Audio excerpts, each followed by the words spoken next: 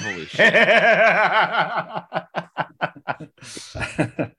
Welcome to A Perfectly Acceptable Podcast, episode 278. It's a fun time from three buddies who love to live in the sunshine. If that sounds weird, it's because we just did this intro and got about 3 minutes into this podcast and did not realize it wasn't recording. Did Django's phone call get recorded? We don't know.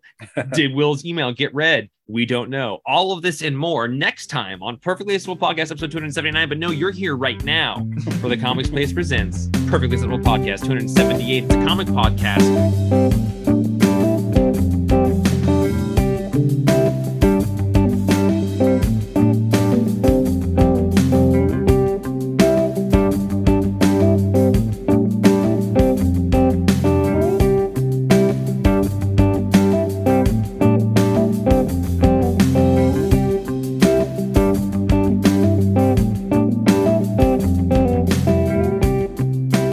Buddies who run a comic shop in Bellingham, Washington, who love to take in comics, read them, and spit out opinions and make love to each other audibly on the old podcast waves. I am always Jeff. I'm Sean. That it was way better the first time, but that wasn't so bad. We're about to engage in a variety of tangents, either related to or unrelated to the comic books we read this week, the comic shop that we run, or the comings and goings of our lives. Thank you ever so much. And listen, Sean and Roman, you guys are both doing a really great job of just vibing with this rerun of the podcast. Oh yeah. How far in? You're doing great. You're doing great. Yeah, this is awesome. It's recording, so you're doing great. It's a cornucopia. It's like a pinata podcast. We talked to Andrew. There was a really wonderful intro. I think it's all been ruined. Andrew, I'm sorry if this didn't work.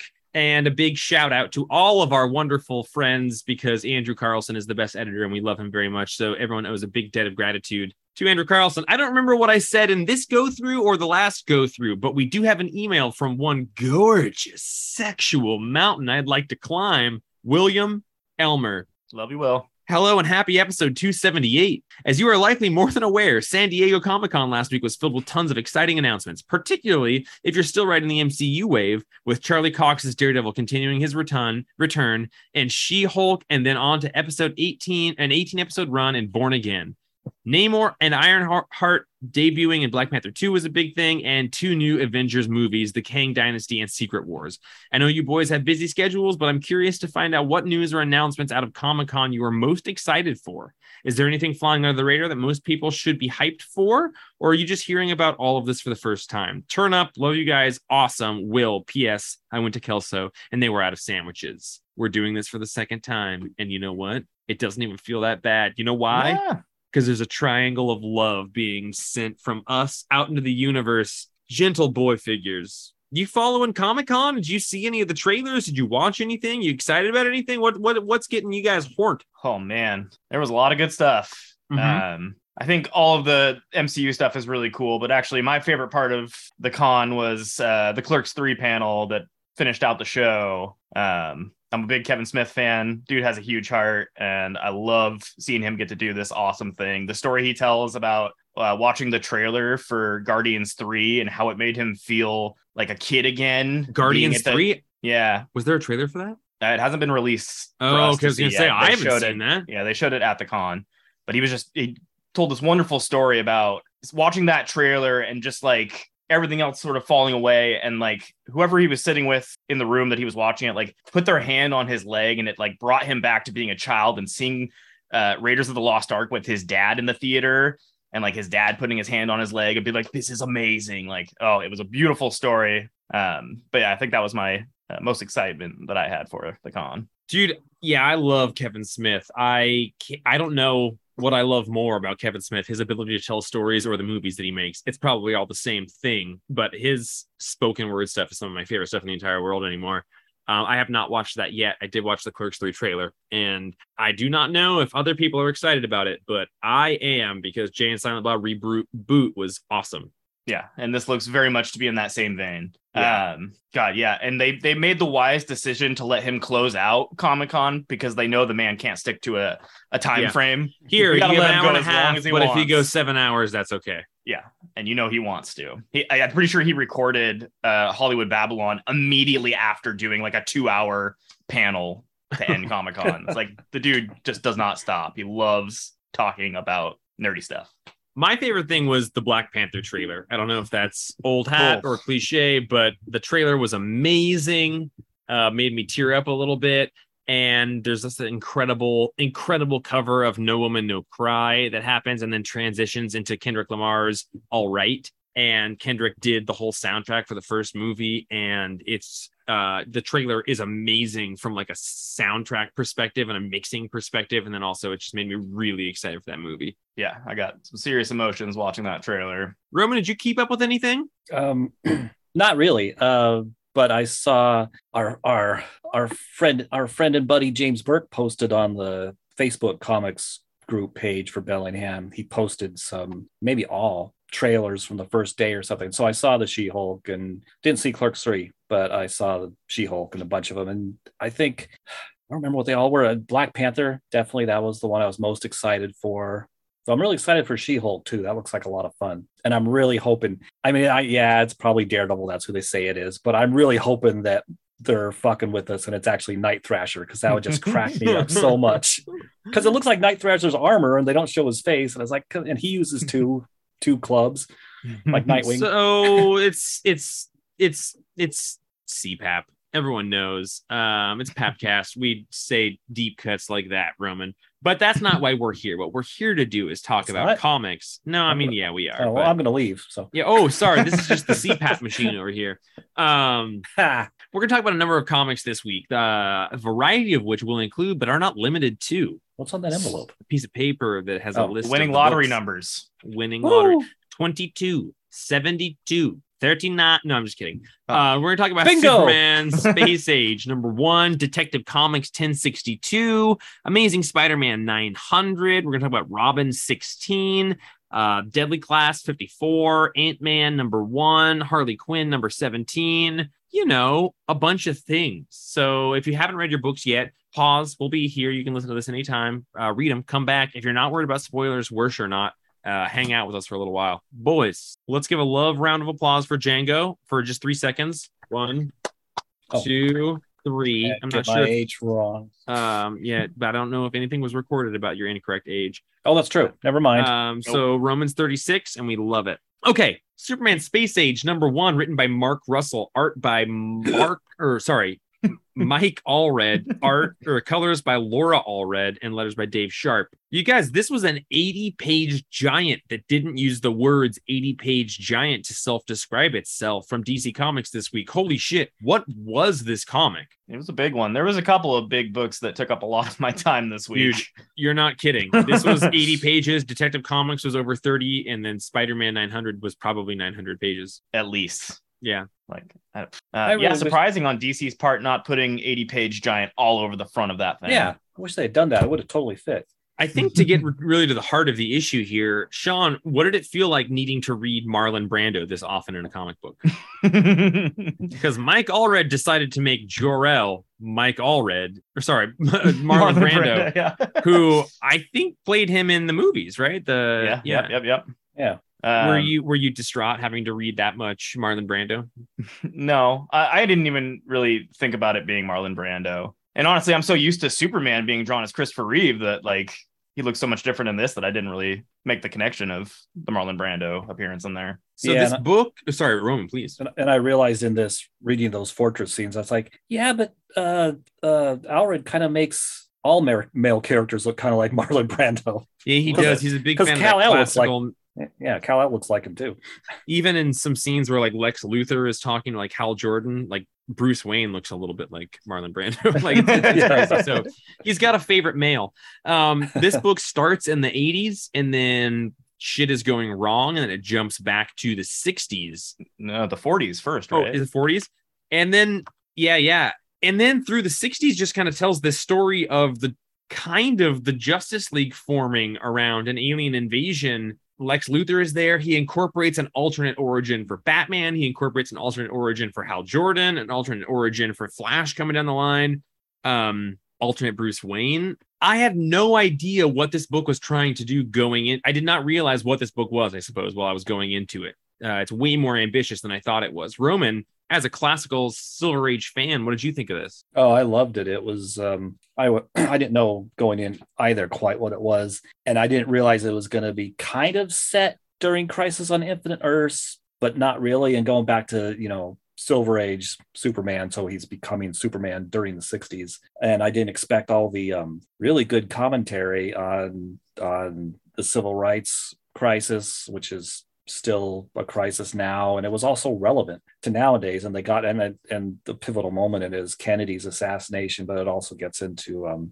I like the scene where is it Clark? Where Lois ends up interviewing the Freedom Riders in jail, and John Lewis is the guy she interviews, and I was like, oh crap, I didn't expect any of this. It was just very smart and gets into kind of the heart of heroism, which I'm maybe that's the point of this 3-issue series. If so, that's awesome. It's the kind of thing we need to read about. It's interesting because it really is like the introduction of this idea of like the Russellverse. Because like Batman becomes Batman, but he's not intentionally Batman. It's like an armory thing he's trying to have bought by the government to be like, like it's because the ears. Yeah, armored figures to Batman because the ears. Bad guys, but they have ears. It's an origin that doesn't fit anywhere in modern continuity. But just like Roman said, it gets to the heart of heroism in a really wonderful way. It kind of reminded me of Superman Smashes the Klan by Gene Luen Yang and Guri Hiro, which is just this like amazing story. But it's kind of this like, continuity doesn't necessarily matter. The point is the story we're trying to tell. And that's kind of what this one is to me. But then you get Mike Allred doing the art, who doesn't do much art. Sean, what did you think of this thing? Oh, I absolutely loved it. Did either of you get New Frontier vibes reading this? Yeah, I did. Yeah. Because it's Justice League in that time period. New Frontier stands alone in a tier of like 10.0 things to me. Yeah. But the way that this is constructed, it puts it in that tier. I can't, say that for sure right now because we only have one of 3. Mm-hmm. But I thought it was going to be like a retro Superman space story. And instead it is the most direct comparison I can draw to it is New Frontier, which is, you're totally right. That's absolutely the most direct comparison I can draw right now is that so far it feels like a Allred and Russell New Frontier version, which is amazing. Yeah. I love Mark Russell's writing, and I wasn't sure going into this which Mark Russell we were getting. 100%. If it was going to be the more satirical, funny Mark Russell.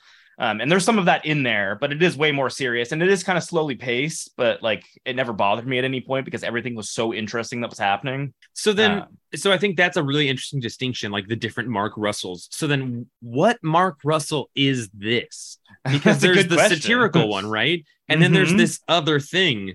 And I think this is maybe the strongest example of what that other thing, like Wonder Twins feels like a precursor to this because it did the humorous stuff, but it was also pretty serious. And I'm curious, like what, I think we're on the dawn of like Mark Russell kind of redefining what his career is, which is awesome. Yeah. Yeah. Well, I'd say this is a social commentary, Russell, but without any humor. Right. Yeah. Which isn't to say it's depressing or anything. It's great, but and let me correct myself. Earlier, I said it was started out around Crisis on Infinite Earths, but I just looked back, and when Clark Kent meets Pariah, who in the comics we didn't meet until Crisis on Infinite Earths, it's in 1964, right, or 63, because there's the announcement about the Beatles, right, on Ed Sullivan. So and that was 64. So I loved the Pariah scene. Like I thought, it was a great way of grounding it in a time, grounding it in the continuity of DC, but also not, kind of like what the New 52 did well. It was like, okay, here's an anchoring point, but also be flexible with the characters around it. I think it's the best thing for me that Mark Russell has done since Wonder Twins, and I liked it a lot, gentlemen. Me too. I'm excited. I'm excited for the next 2 issues of this to see where it's going to go. Yeah, because throughout reading the whole thing, I was like, oh, I did not know what this direction was going to be. So now, I really, at the end of this issue, spoilers, we kind of get Batman, Superman, Green Lantern, and Wonder Woman creating the Justice League. And then the next preview cover has those 4 and the Flash on it. Like, what is this series? Jeff, what did you think of the Pa Kent war stuff early in the book? That's a great question. Can we toss that to Roman? I think that's a better Roman. I was going to ask Roman, what did you think about that? Because that is I'm curious what we all thought about that, but yeah, I really like that. I realized reading this, I was like, I know it doesn't fit with the modern timeline or whatever timeline we're in now, but I really kind of like Pa Kent having been a World War II veteran, and Lois's dad too was, I guess, also. As I just kind of dig that, because the moments like that where you could tell Clark a story like the story he tells him in this, that's so affecting. Yeah, it's heartbreaking. It's interesting just to like do that to Pa Kent's character, because if you remove the reader's ability to kind of like empathize with the situation and look at what happened, and you're like, whoa, Pa Kent's supposed to be perfect. He's supposed to be like an angel that teaches Clark to be good along with, Ma Kent. But there's a real fallibility introduced to the character with this retcon. And I think it totally works, but it did make me, I could feel myself not disagreeing with the people who were like, no, he's supposed to be unblemished. And this puts a blemish on his character, so to speak. He's not a bad character at all. Yeah, but so to speak. And in the situation, I mean, not condoning it or whatever, but it's the kind of situation in war that could happen to any of us that was in a war in that situation. And, Yeah, I don't think it paints him as a bad person at all. Like, right. It's a very tricky situation that they're in. Like, yeah, I mean, they really don't know what they're walking into. So yeah, the story that somebody tells later, maybe it's Pa again, about the bridge in Germany and the Americans and the Germans, and later on the guy finding, was it Pa or was it Sam Lane, Lois's dad? I can't remember. I don't remember. Yeah. How he found out he talked to one of the German prisoners and mentions how, we were here to stop the German aggression or whatever. And the German soldiers like, well, we were here to stop the American. And he realized, oh crap, we're just being were both being used by the top brass. It did feel like the issue was kind of divided into thirds almost, where there was kind of a story, like a theme or a moral that was being trying to expressed in the thirds. I forget what the one in the first one was, but in that second one, it did feel like that was the moral of this idea of like trying to do the right thing, but been failing. Like, I don't know. I almost wonder if this was like maybe going to be a 9-issue series, because I did have the feeling reading this, was it divided into chapters? We read some big comics this week. So I don't remember if it was actually divided in chapters. I don't remember seeing chapters. No, this one doesn't look to have been. There was another big issue that we read that had chapters, but it almost felt like it was divided into time frames and themes that went on, like kind of a repeating morals or something. But Roman. Yeah. Oh, it was definitely a timeline going through the years here with interspersed with flashbacks, but yeah, it wasn't really chapters. But yeah, there was kind of 3 major themes. Guys, can I say something that I don't want to surprise you guys with? What? This book was a perfect 10 for me this week. Oh, I'm debating that score in my head right now, because I wrote down a 9. I started this in the evening, and it kind of, without really thinking about how long it was, and it pulled me through the entire time. At one point I was like 2/3 through and I was like, do I stop? I was like, no, like the art somehow was secondary. And I think that almost never happens when Mike Allred is the artist. He's in many books, and it is seldom that the writing is better or as good as the art. He's usually in books that are kind of wacky or crazy. I am like Silver Surfer, I think is maybe my 3rd or 4th favorite book he's been a part of.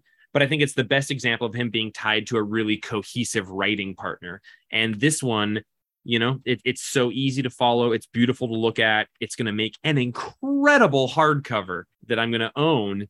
I gotta give it a 10. I am impressed by it on every front. And it's crazy that I'm not just talking about the art, because it's all red. Roman, what'd you give it? I also gave it a 10. And yeah, I completely agree with everything Jeff just said. And even on the 3rd page, I mean, I was already thrilled to be reading this. On the 3rd page, on the 2nd panel, it shows one of my favorite parts of Superman lore, just because it's like, I think the first story, the dinosaur thing. Yeah. It's I forget what its full name, but it's someplace like Kandorian Thought Beast or something, which is a beast that its weird screen between its horns, it shows you the thoughts of yourself or anybody who's near it. And there was the first story I remember ever reading that had like Krypton lore in it it had this creature in it. It was an integral to the plot. It was a Silver Age reprint story. And so I've always loved that creature just because it was the first Krypton thing I knew about other than the fact Krypton exploded. So then, Sean, where are you going to go with your score after you're hanging out with two boys that dropped a Gooby Duck on it? Listen, you guys both dropped a 10 on me. I had written down a 9 for my score, but as we were talking about it, though, it kept creeping up. But you know me, I don't do decimals. Yeah, so I think I got to bump it up to a 10. Woo. You dog. I got to do it. This is a 3-man 30-point score. So if you're hearing that and you did not pick up Superman Space Age, you have to. It's enormous. It is $9.99, but it's 80 pages. It's almost so worth it. 4 issues. That is almost 4 22-page comics.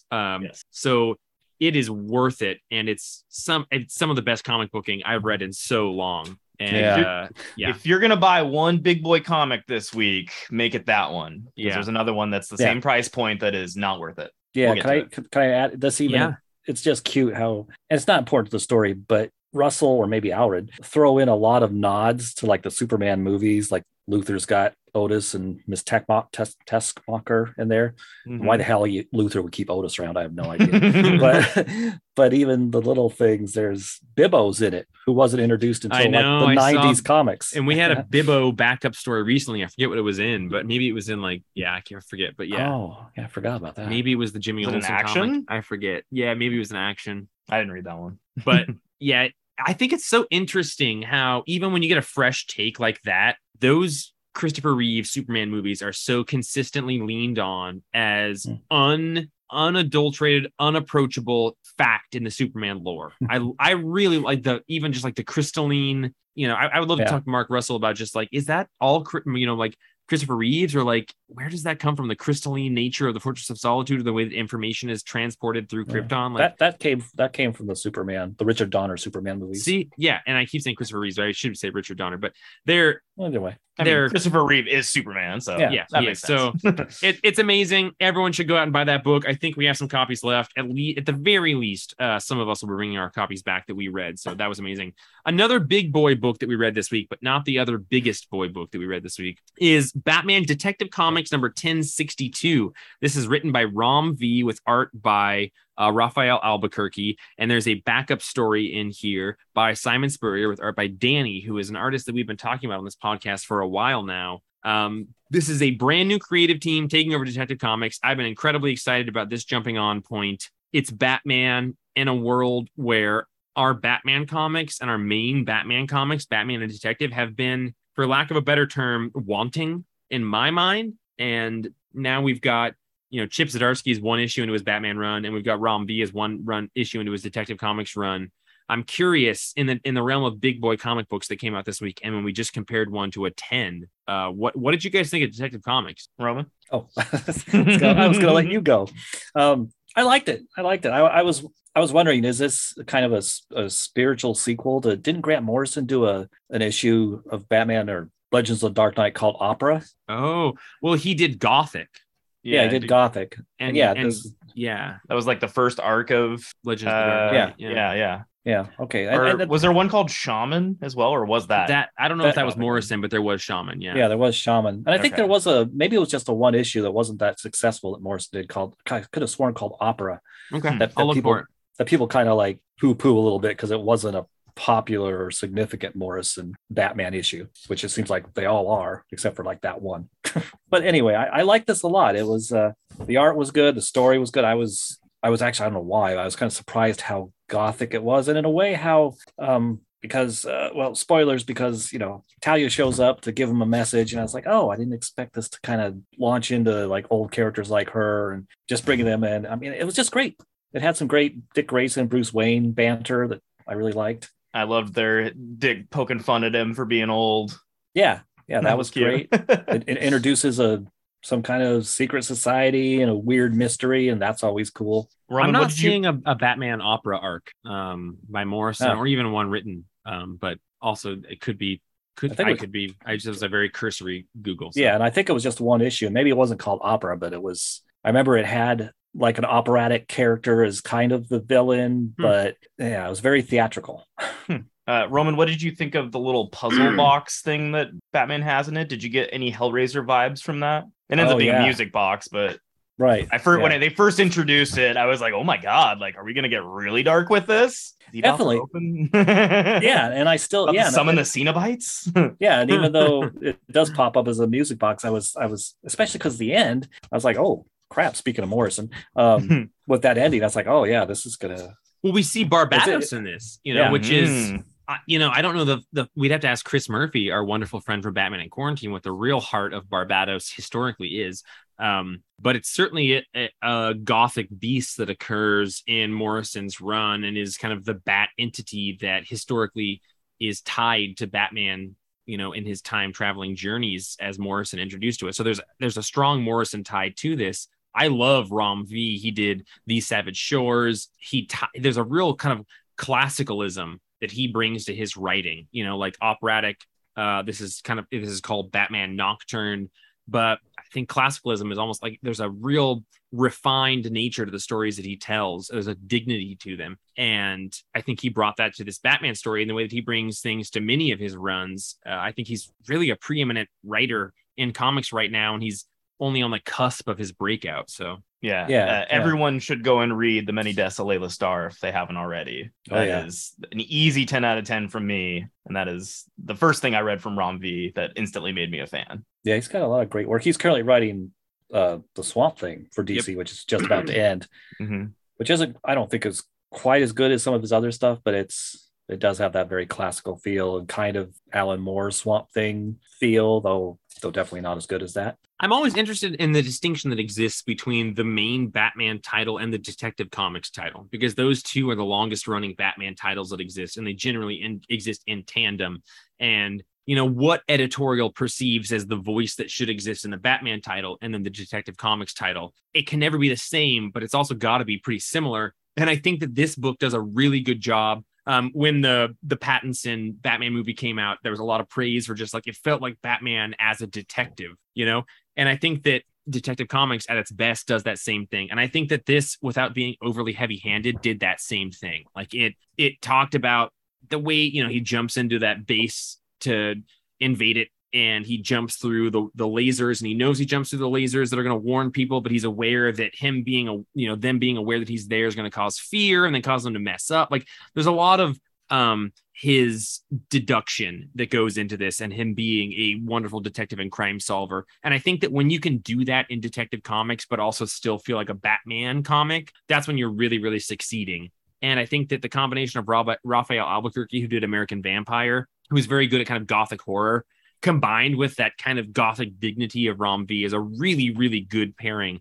I love this comic. I think that the backup, I totally agree. We probably didn't get Django's recording in here because I bungled up the recording. If you are listening, but there's a backup by Simon Spurrier with art by Danny, and it's almost like a direct continuation of Jimmy TIV's Joker run. And I only read the final issue of that and the first half of it. I don't know if you guys were reading that, but what did you guys think of the backup? I loved the backup. I don't know if I liked it more than the main story, but I loved it a lot. And it definitely does feel like a continuation of Joker, which was very much a James Gordon book, as much as it was a Joker book, if not more. But yeah, this is like a good hard-boiled James Gordon story in the backup, and Danny's art is outstanding. Danny's art is amazing. They're so good. They're gonna blow up. They're gonna blow up. Yeah, definitely. Yeah, I love that. I love that too. And yeah, it was a great continuation. It's really intriguing that they're keeping Jim Gordon active in the Bat universe, even though he's no longer commissioner. I love it. It's like a fresh reinvention of the character, which was desperately needed. Yeah, this is a great story. He does a lot of the, not quite 9-panel pages, but it's like 6 panels, and then some really, there's interspersed with some like a panel that's just text. But it's all based around the 9-panel grid. Yeah, and it really which I think is impressive. Like when they combine the panels, like Roman is saying, it still all is using the framework of the 9-panel grid, which maybe sounds boring, but is incredible when people use it well like this. Yeah, it really works well. And it's Simon Spurrier, which I've really liked a lot of his. He's a good writer, like especially recently. He did that Hellblazer story that was amazing, and did that Step by Bloody Step, which is a dialogue-less book, but it's fucking beautiful. Yeah, I just want to shout out page 2. And the top third in the backup, and the top third of that just the woman that is the foreground of that third of the panel. The way that her dress exists in that panel, I think, is absolutely incredible. I gotta look. She's in the foreground, and there's not really a definitive line that outlines her comparatively to the background, but it reminds me very much of V in Shameless while she's working at the bar. It's just and I think it's really great that they made Gordon so fallible in this. He's an alcoholic, right? He's like not knowing how to fill his time. I think adding an amount of damage to Gordon again is really good, and not making it about him being a bad family man, but making it about him not knowing how to fill his time, about his career is awesome. He just wants to help people. Just wants to help, just like that man. But less scary. Yeah. So then, Roman. Yeah. Him trying to figure out his purpose now. I didn't get the impression he's actually an alcoholic though.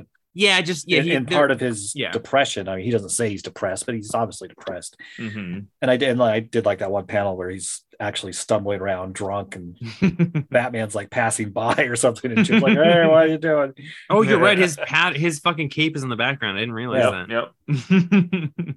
Yeah, and the art again is absolutely incredible. I think in terms of a front and back comic, one that's got a front story and then a backup, this is absolutely incredible. My score is a 9.5. It's again, there is so many good Batman comics coming out right now. Batman the Knight, this Batman story, an endless number of other ones. We're getting mini series like the Tom King stuff. We're spoiled, and yet this just makes me feel like, oh my god, we're getting Chip Zdarsky and this detective run right now. Like we're in a spoiled riches right now. What is that term, Roman? Maybe that's it. I can't. I don't remember. Like, something like that. Yeah, something riches. Okay. Anyway, what were your guys' scores? I also gave it a 9.5, and I hope that I've liked it best in the past when they've had the main Batman title be kind of slightly more superhero-y DC Universe Batman, and keep detective as more the dark detective gothic whatever. I totally agree. Universe of its own type of thing. Yeah, I hope this direction continues for both books. Sean, where are you at? I gave it an 8. Nice. But after reading the backup story, I bumped it up to a 9. Nice. No decies for you. Fuck those things. I don't fuck with those decimals, man. Yeah, no one should. I admire that. Yeah. I admire it too. All right. Well, before we take a pee break, let's talk about Spider-Man 900. But the folks have heard Roman and I talk about this series. I've kind of talked about most of the issues. This is technically issue 6 in this Zeb Wells, John Romita Jr. run, except for there's no John Romita Jr. in this at all. This is Ed McGuinness on fill-in art for a very large issue that I returned to the store because we ran out of them. Sean, what are your thoughts on this current Spider-Man run, and what you think of this issue in specific? I have been very starved for a good Spider-Man book. We all have. And Amazing Spider-Man has not been doing it for me. This modern run right now? Yeah, this current run. The previous run was also not doing it for me. The Beyond stuff I was not liking. However, this issue does have this very nice Peach Momoko cover. Oh, you like Peach Momoko? I don't know if you guys know this about me. Well, why don't you tell Peach Momoko, who is definitely listening right now, how you feel about her art? You get 7 seconds. 1. Perfection. Oh God. 4, that's it. 5. I don't need perfection. 7 seconds. It's perfection. Peachfection. Okay. Peachfection. Roman, what did you think of this issue specifically? Well, there is the A cover is a JR Jr. That's the only art we get of his on this. It is. Yeah. I was trepidatious going in because I've been reading this run and haven't been thrilled with it. Those have been some really good issues. One funny thing in the beginning of the series, we're in this construction site or whatever, excavation site, and there's these guys running around, the work crew are running around with these the yellow safety helmets, and it has ICM on it. I don't know what that stands for. Ice Cream Man? Every time I saw it, I was like, this is an issue of Ice Cream Man with Spider-Man. Oh boy. Oh, that's not what it is. I could get behind that. Yeah. Actually, I was thrilled when the first full page spread where they're lifting the item out of the excavation, and it's the living brain, because that was a robot that was in the first issue 8 I don't know. Yeah, the first 10 issues of Spider-Man, this thing showed up. So I was excited by that. But overall, the issue, I was like, I don't know. It was kind of a letdown for being the issue 900 for me. I mean, I was in the Sinister Six is one of my favorite Spider-Man groups. Probably the first. There was a Treasury edition in the 70s I read that reprinted that entire annual introducing the Sinister Six. So I was thrilled for that. I've loved them ever since then. And you know, the cover's great. It's got the classics like The Amazing Spider-Man, The Sinister Seven? Question mark, exclamation mark. Yeah. Joined, but I don't know. It was goofy. The Spider Cast was all there, and Dr. Octopus's arms do a lot of cute stuff, and they operate independently. And at one point, I mean, it was funny. They somehow form a heart because they like Spider-Man like a sweet little puppy. Oh. But I was like, well, that's cute and all, but that's not how his arms. They can't like form a heart. They're not. It was just a weird issue. It was a weird issue. It didn't feel like it needed to be a huge issue. Yeah, yeah. I appreciate that they tried to like tie it into the history of Spider-Man by making it the living brain and doing editorial notes of like back in this way, or like webheads back in this one, you know, like shouting back really old issues. I don't think it detracted from the main Spider-Man story we've been getting, but I do not think the Ed McGuinness art, I thought it was not good Ed McGuinness art. And I thought it was a real departure from the tone that we've been getting. I love the moment that Spider-Man has with Black Cat during it. There's a great bit there, and they do make sure that this feels like Spider-Man's birthday. But yeah, I got it. This was easily the most disappointing issue of this current run for me, which I've actually really enjoyed a lot up to this point, the first 5 issues. But yeah, this was, I don't think worth the buck, especially after we talked about the last 2 big boy issues that we read. The art was bleh. And the story was only fine and didn't really seem to move anything ahead. I think I thought it was a huge step backwards for the characterization of Flash Thompson. Yeah. Roman, I love that you pointed out that a lot of the dialogue the Sinister Six characters are using in those first panels, or probably most of their dialogue, is lifted directly from their original writing. Yeah, it's the a super adaptoid shows up, and which is another cool Silver Age thing I love from Marvel, because the adaptoids could mimic it was their version of a Mazo. They could mimic the powers, whoever they were programmed with. So usually the adaptoid had all the powers of the Avengers at the time. This one has all the powers of the Sinister Six. And that's the one that the adaptoid is using dialogue from that actual Spider-Man annual where the Sinister Six first appeared, which that's cool.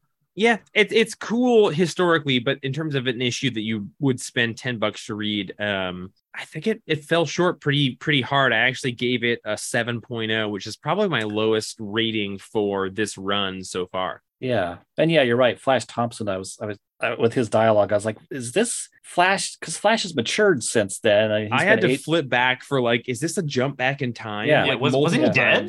He came back, but yeah, he's grown a lot. But yeah, he was Agent Venom and everything. And there was some dumb little things like him and Felicia Hardy both like exclaim about their powers and stuff right in front of Aunt May and everybody. So it's like, wait, so does everybody know that Flash and Felicia are also superheroes? Yeah, introduce more questions than unanswered. So what were your boys' scores? I'm looking at my list. I gave it a 7. Yeah, it's okay. Double 7s. Sean, what'd you give it? I gave it a 6. Nice. That's with a Peach Momoko cover. So ooh, it was probably like a 4. Like a 3. Yeah, 3 or a 4 that I bumped up because of the Peach Momoko. Well, all right. I gotta go pee. Nice. That's your cue, Andrew. Oh yeah, but what did you guys think of the final backup story with who the hell is it? Was that the one in like the library? No, the one after that with Jimmy Kimmel.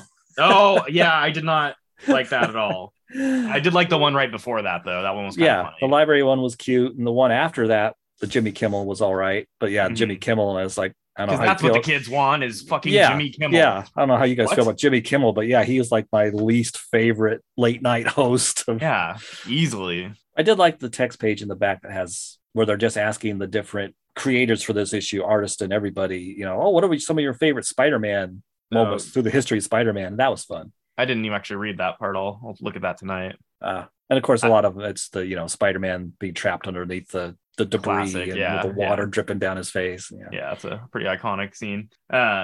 This one took me 3 days to get through.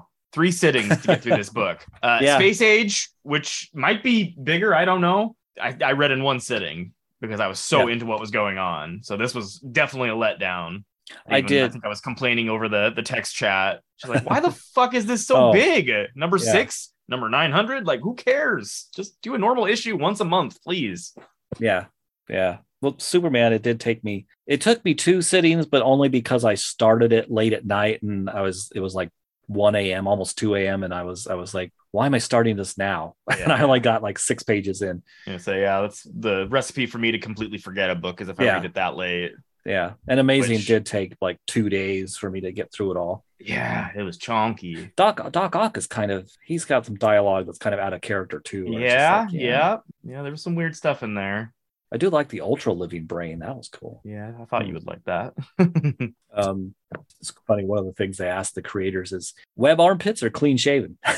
I gotta say, I gotta go for the webbing in the armpits. That's I love Steve Ditko's design. Yep, I'm a big fan of that. Yeah, it's still amazing how Spider-Man's his original costume is it's still such a unique design. Yeah, so cool. Yeah, and it's always the one I think of when I think of Spider-Man. Yeah. Despite him having many different costumes over the years, that's the one I always think of. Yeah, I mean it's got to be Ditko's greatest visual creation ever. Who's that? Spider-Man's original costume with the webbing in the armpits. It is so fucking hot, dude. I'm dying in here right now. I'm dying too. Or can I run and grab water real quick? Yeah. I'm gonna do that. Oh yeah, I'm gonna actually run and grab a glass of water myself. I'm gonna drink my water. I can never remember, Sean. So that room you're in, that's your room in the house, but then you also have your outside. This is not my room. This is Brant's room. This was my room at one point when it was initially, because this used to be a crawl space. Yeah.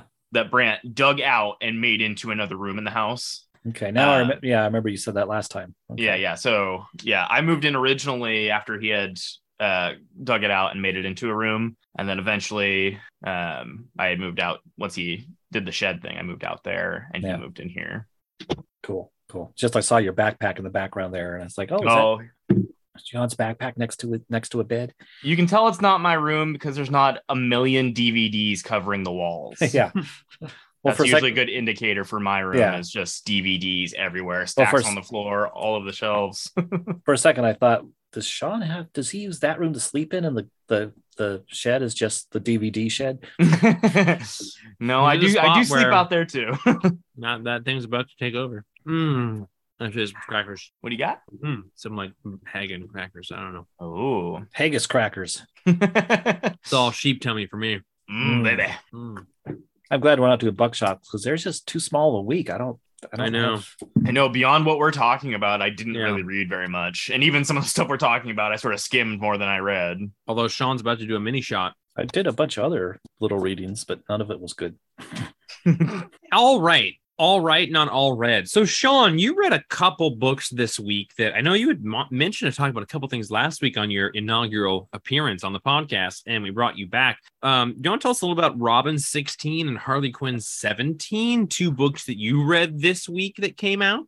Yeah. I really wanted to talk about them just because I feel like not enough people are reading these series. And normally I'm not a huge Williamson fan, but for whatever reason, I feel like he gets Robin right.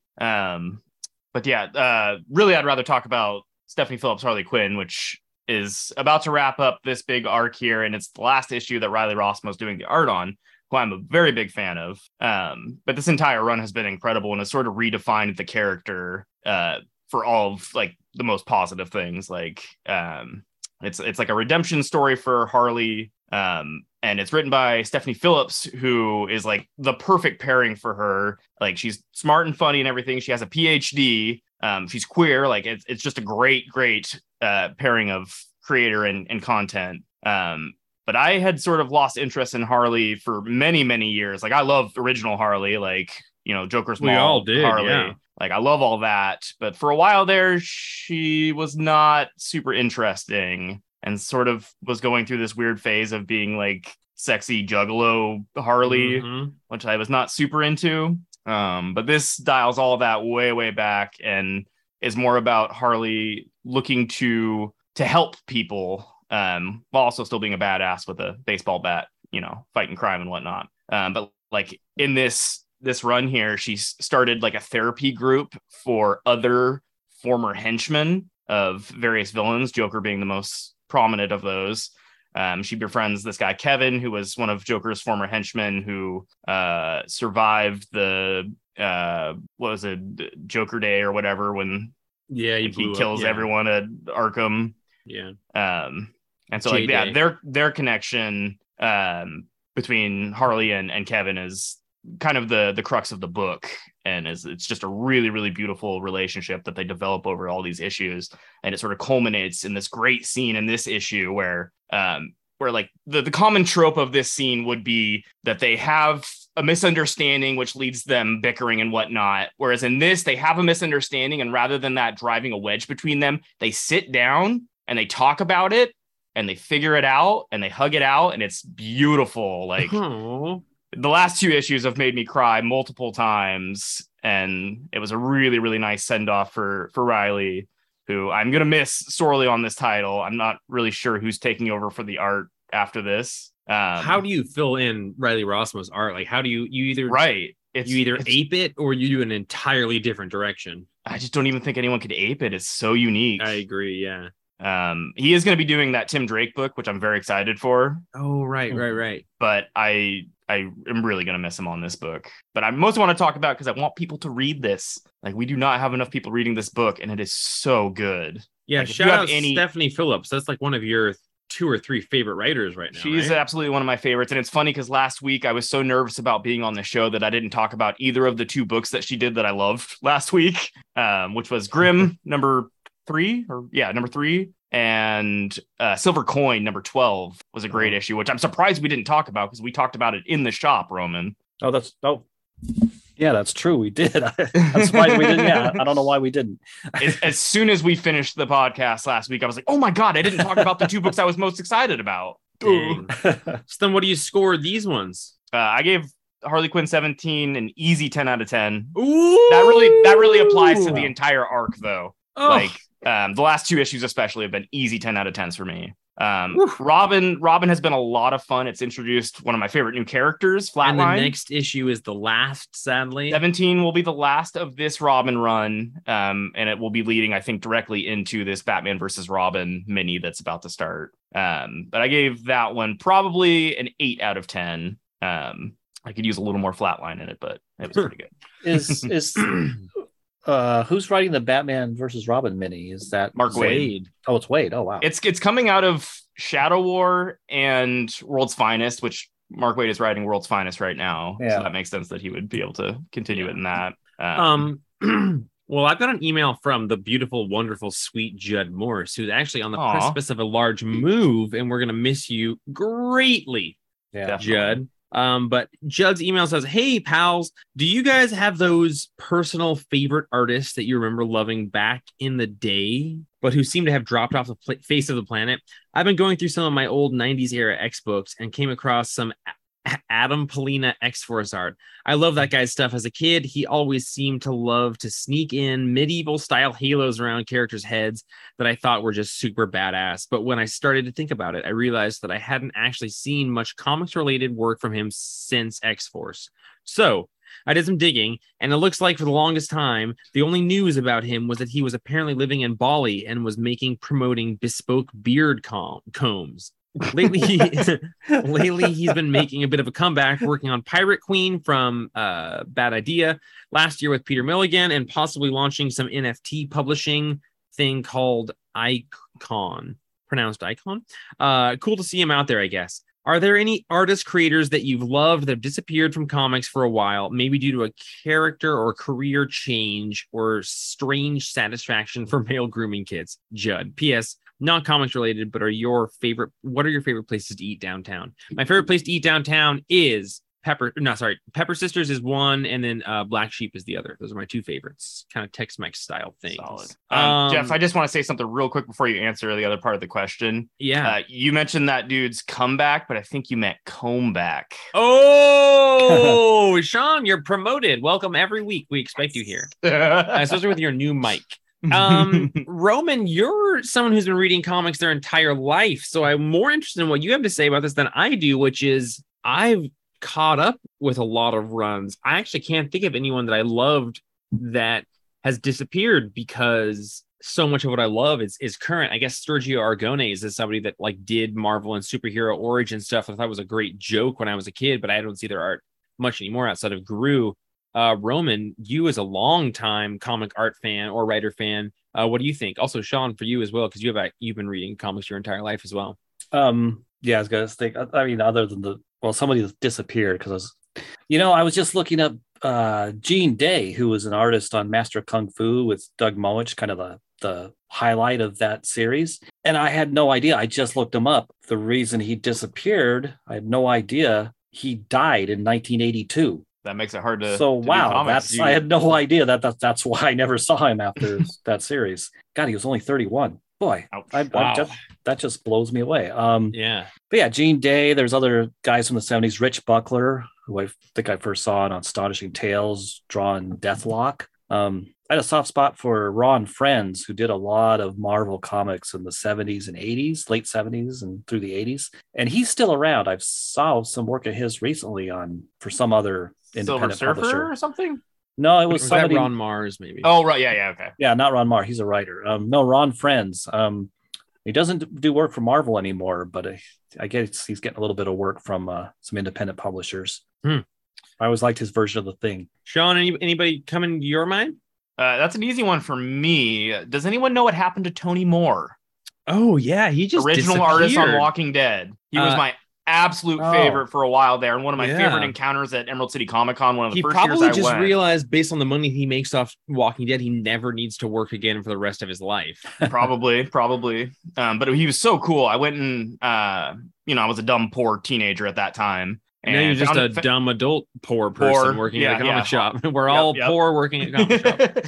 But no, it was awesome. I sought him out at Comic-Con. I really wanted him to sign something of mine. And I brought a little sketchbook with me because I wanted all my favorite artists to do a little sketch in them, which at that time, it was really easy to get done. No one ever charged for little sketches like that. But I went over to his table, and at the time, I believe his wife was his manager. And she was around, and I went over there and he signed my copy of Walking Dead Volume 1. And then I was like, hey, would you mind doing a quick little sketch in my book here? And he was like, oh, yeah, sure. And I handed it to him, and he looks over at his wife, and she's just shaking her head. No, you're not doing it. And he goes, oh, actually, sorry, I can't do it. And then she went to go do something a little ways away, and he whispered to me, he goes, like, come back in 10 minutes, she'll be gone. So sure enough, I came back a little bit later. She was gone, and he did the sketch for me. So, yeah, he'll always be one of my favorites, but I have not seen anything from that guy in 10 years. I'll have to settle for my Robert Kirkman zombie sketch. Thank you so much, Judd Morris. If you want to write us an email, Jeff at the Comics Place, like we mentioned earlier. Roman. Wait. There was a second part of Judd's question, wasn't there? Oh, right. There was. It was the local food. I answered my things. Yeah, what was yours, Sean? Mine is Hagen chicken strips. Don't judge me. Oh, that's awesome. I'll say Deanna's. Okay. Ant-Man #1 from Marvel Comics, Al Ewing. This one came out this week, and we were happy to see that the art was done by Tom Riley, who I believe did the art in the Thing miniseries that came out recently. Ant-Man. This is a kind of big Marvel #1 for a character that I don't really care anything about, but I did really like the art. Roman, what do you think of this? Oh, this was a blast. I didn't know anything about it because I try not to read any promo materials because I don't want any spoilers. So I had no idea it was Al Ewing. And when I saw his name on the cover, I was like, oh, okay, well, I got to read it no matter what. And it was a lot of fun. It's the art style, and most of the plot points it's an old fashioned like Silver Age Marvel comic. And it's a miniseries, I think 4 issues. Each issue is going to focus on one of the different Ant-Men, because there's been 4 Ant-Men, I think. 4 issues. Yeah. And this issue was a blast. It brought back a bunch of original Ant-Man Hank Pym villains that I'd never heard of because I never really read any reprints of Ant-Man. But they team up to take him out, and it was very classic Marvel, just goofy pseudoscience action. The Wasp is in it because this is before they were married. And they're just dating and everything. And little goofy touches like the Submariner had helped produce a movie that Ant-Man and Wasp are going to see in the theater that's called The Submariner versus the Fantastic Four. It's like, what? Why would Namor do that? But it's fun. For me, the big standout on this issue was the art. which has throughout most of the issue has this like really dated feel that seems like Tom Riley is good at. It looks a lot like Michael Cho, who did a whole bunch of Marvel covers, almost in the style of like, not Darwin Cook, but kind of like it's got a little Darwin Cook in there, just a little bit though. Yeah. But I love when a comic intentionally tries to look like it's from the 70s, like the white in the panels and the panel gutters try to have this kind of like faded orange thing going on that makes it look like it's an older comic than it is. And it's written like it's an older comic than it is. And I thought that was fun, but I really like the framing devices, the beginning and the end, because it's Al Ewing doing sort of pseudoscience stuff where there's a narrator going on and they're aware of the way that Marvel interacts. So it's sort of like reader instruction, visualize the following word combination: antiseptic, artificial, metamaterial. Thank you. Inhale now. Thank you.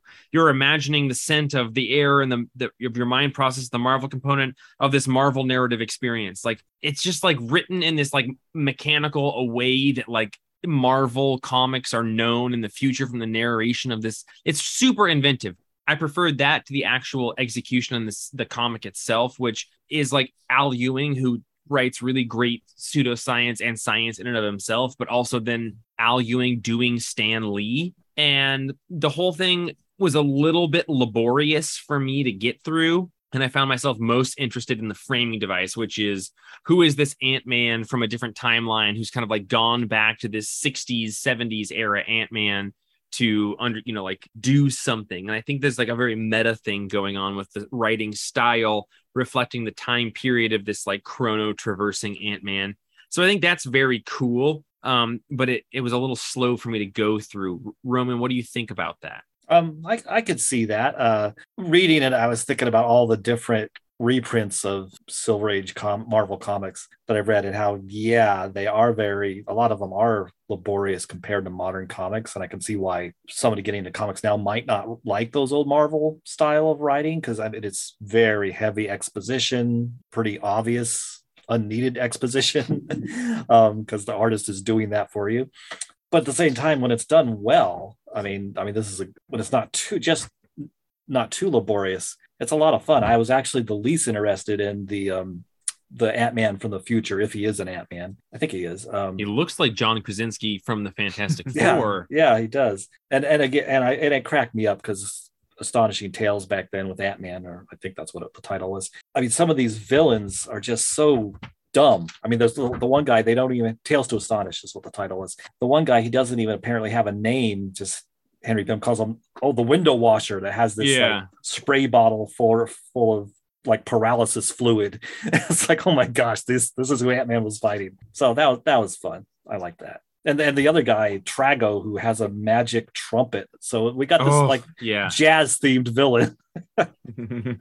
I think a lot of people try and do that Stan and Jack style writing, Stan, or Ditko or whatever. And it feels a really heavy-handed. And I think that this did not feel heavy-handed to me. This felt like some of the best reinterpretation or reiteration of that style of storytelling that I've ever read. I think very seldom have I ever seen somebody thread the needle between that Stan and Jack style and modern day storytelling. I think this did it almost perfectly, so much so that it really felt like reading old Stan stuff, but not in a bad way. Like it wasn't bad. It was really fun. And I'm going to read issue 2 just to see like what direction it goes with that type. Like, are they going to go to like a sort of 80s style or what? But I was really impressed with it. Yeah, there's I think Al Ewing and Mark Waid are two of the very best writers that can capture that Silver Age goofiness and fun feeling without it feeling obvious or laborious or labored. Yeah, I'm curious about that too at the next issue, because I think the next issue is going to be same creative team, but it's going to be focusing on Eric O'Grady, the irredeemable Ant-Man, the fuck up Ant-Man. Is he the one who slapped the person? No, that was the original. That was Hank Pym, but Eric was the one who was. Scott Lang started as a criminal back before he got the Ant-Man equipment. Eric O'Grady was a criminal and kind of kept on being a criminal while he was Ant-Man, but trying to hide it. Okay. So then what was your score for this, Roman? Because it's interesting. My score, I gave it an 8.5, but I'm thinking I'm just going to make it a flat out 9. Nice. I'm going to go 7.5. I think if you have a a stance where you kind of love classic Marvel, you grew up reading, I think that's going to be a definite plus for you. I think the only reason I'm, putting it at 7.5 is that it's hard for me to go from real modern storytelling back to that classical stuff. Not that it's bad at all, but I think if you read it growing up or if you have an affinity for it, it's going to feel like a warm blanket you get to wrap yourself in. So, I'm impressed by it for sure. And I think the covers are incredible throughout the entire run. Yeah. Did you read it, Sean?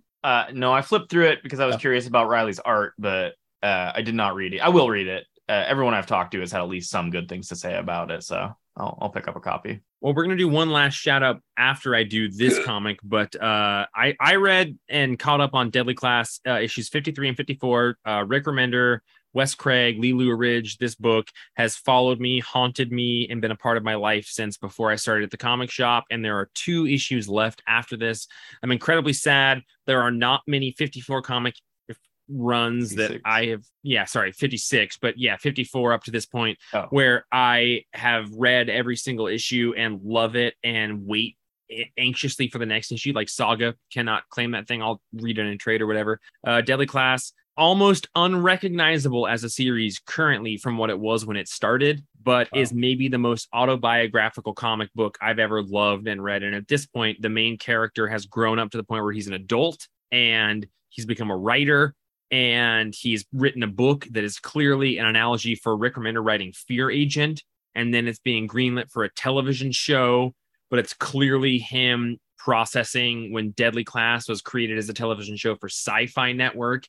And it almost run him ragged. Like he almost just quit everything and kind of became a recluse after that. You can see him processing that whole phase of his life in these issues where Marcus has now just become this overweight guy who is run ragged by trying to make a TV show of a book that he's read, or written rather. It's really interesting. I would love to have a conversation with Rick Remender at some point in the future, and I hope that can happen because I have no idea if this was the direction this book was taking when it started. I feel like it was not, and I feel like it's become autobiographical, and I love that because I have grown up so much in the almost 10 years it's been since this book started. The art is incredible. Wes Craig, one of the only people I own a comic page of, I think one of the best comic artists working today. The relationships that are intact are amazing, and they're doing that cleaning house thing where they are killing people in like every other issue or something. So the stakes are very, very high. Issue 54 is part 6 of this final arc. It's going to be 8 parts long, and it has been a cleaning house amazing thing. It's called A Fond Farewell. If you like an Elliott Smith reference, you know what I'm talking about. I can't give that book anything less than a 9.0. It's probably the book that is the nearest and dearest to my heart in all of comics that are currently coming out. And he's not disappointing. And it's changed drastically in terms of what the book is. And I bet there's people that do not like that. But as someone who's grown up with it and matured 9 years since it started, 9 or 10 years, I'm here for it. And I love it. And I just, I'm so proud of him. And I bet it's been really challenging. And there's like 2 issues left. It's going to break my heart when it's over. There is not a book that more represents my time working in the comic industry than Deadly Class. And it's going to bum me out in a holy regard. And I will be very, very sad. But I wanted to make sure I was current on the issues while it was happening. So I caught up and I'm here for it. And Rick, I love you. And Wes, I love you. And again, we're recording this podcast, and above my shoulder, there is hanging a page from this comic. And I don't blame anyone who is sick of it at this point, because it is such a diary entry of the grossest parts of a person's psyche.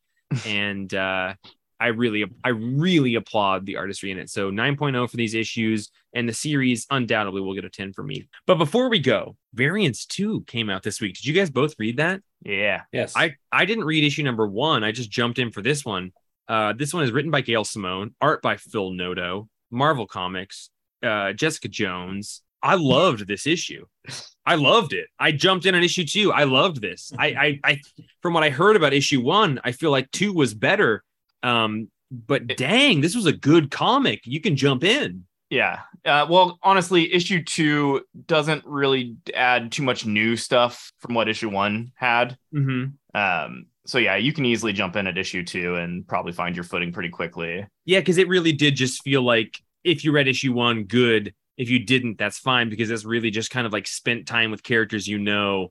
I don't know if it felt like a waste of time if you read issue 1, but for me jumping in, I thought the art was gorgeous, and I really like Gail Simone's writing in it. It was not laborious at all. It was really great writing. Yeah, this issue, I think the writing was a lot better, especially the dialogue. I think there was a little bit of clunky dialogue in that first issue, which is, it's fine usually. But I thought this one was a lot cleaner and had some really great character moments too. Luke Cage, of course, is awesome. She-Hulk being there was great. Purple Man, like all that stuff was really interesting. Roman, what did you think? And I have a question for you two.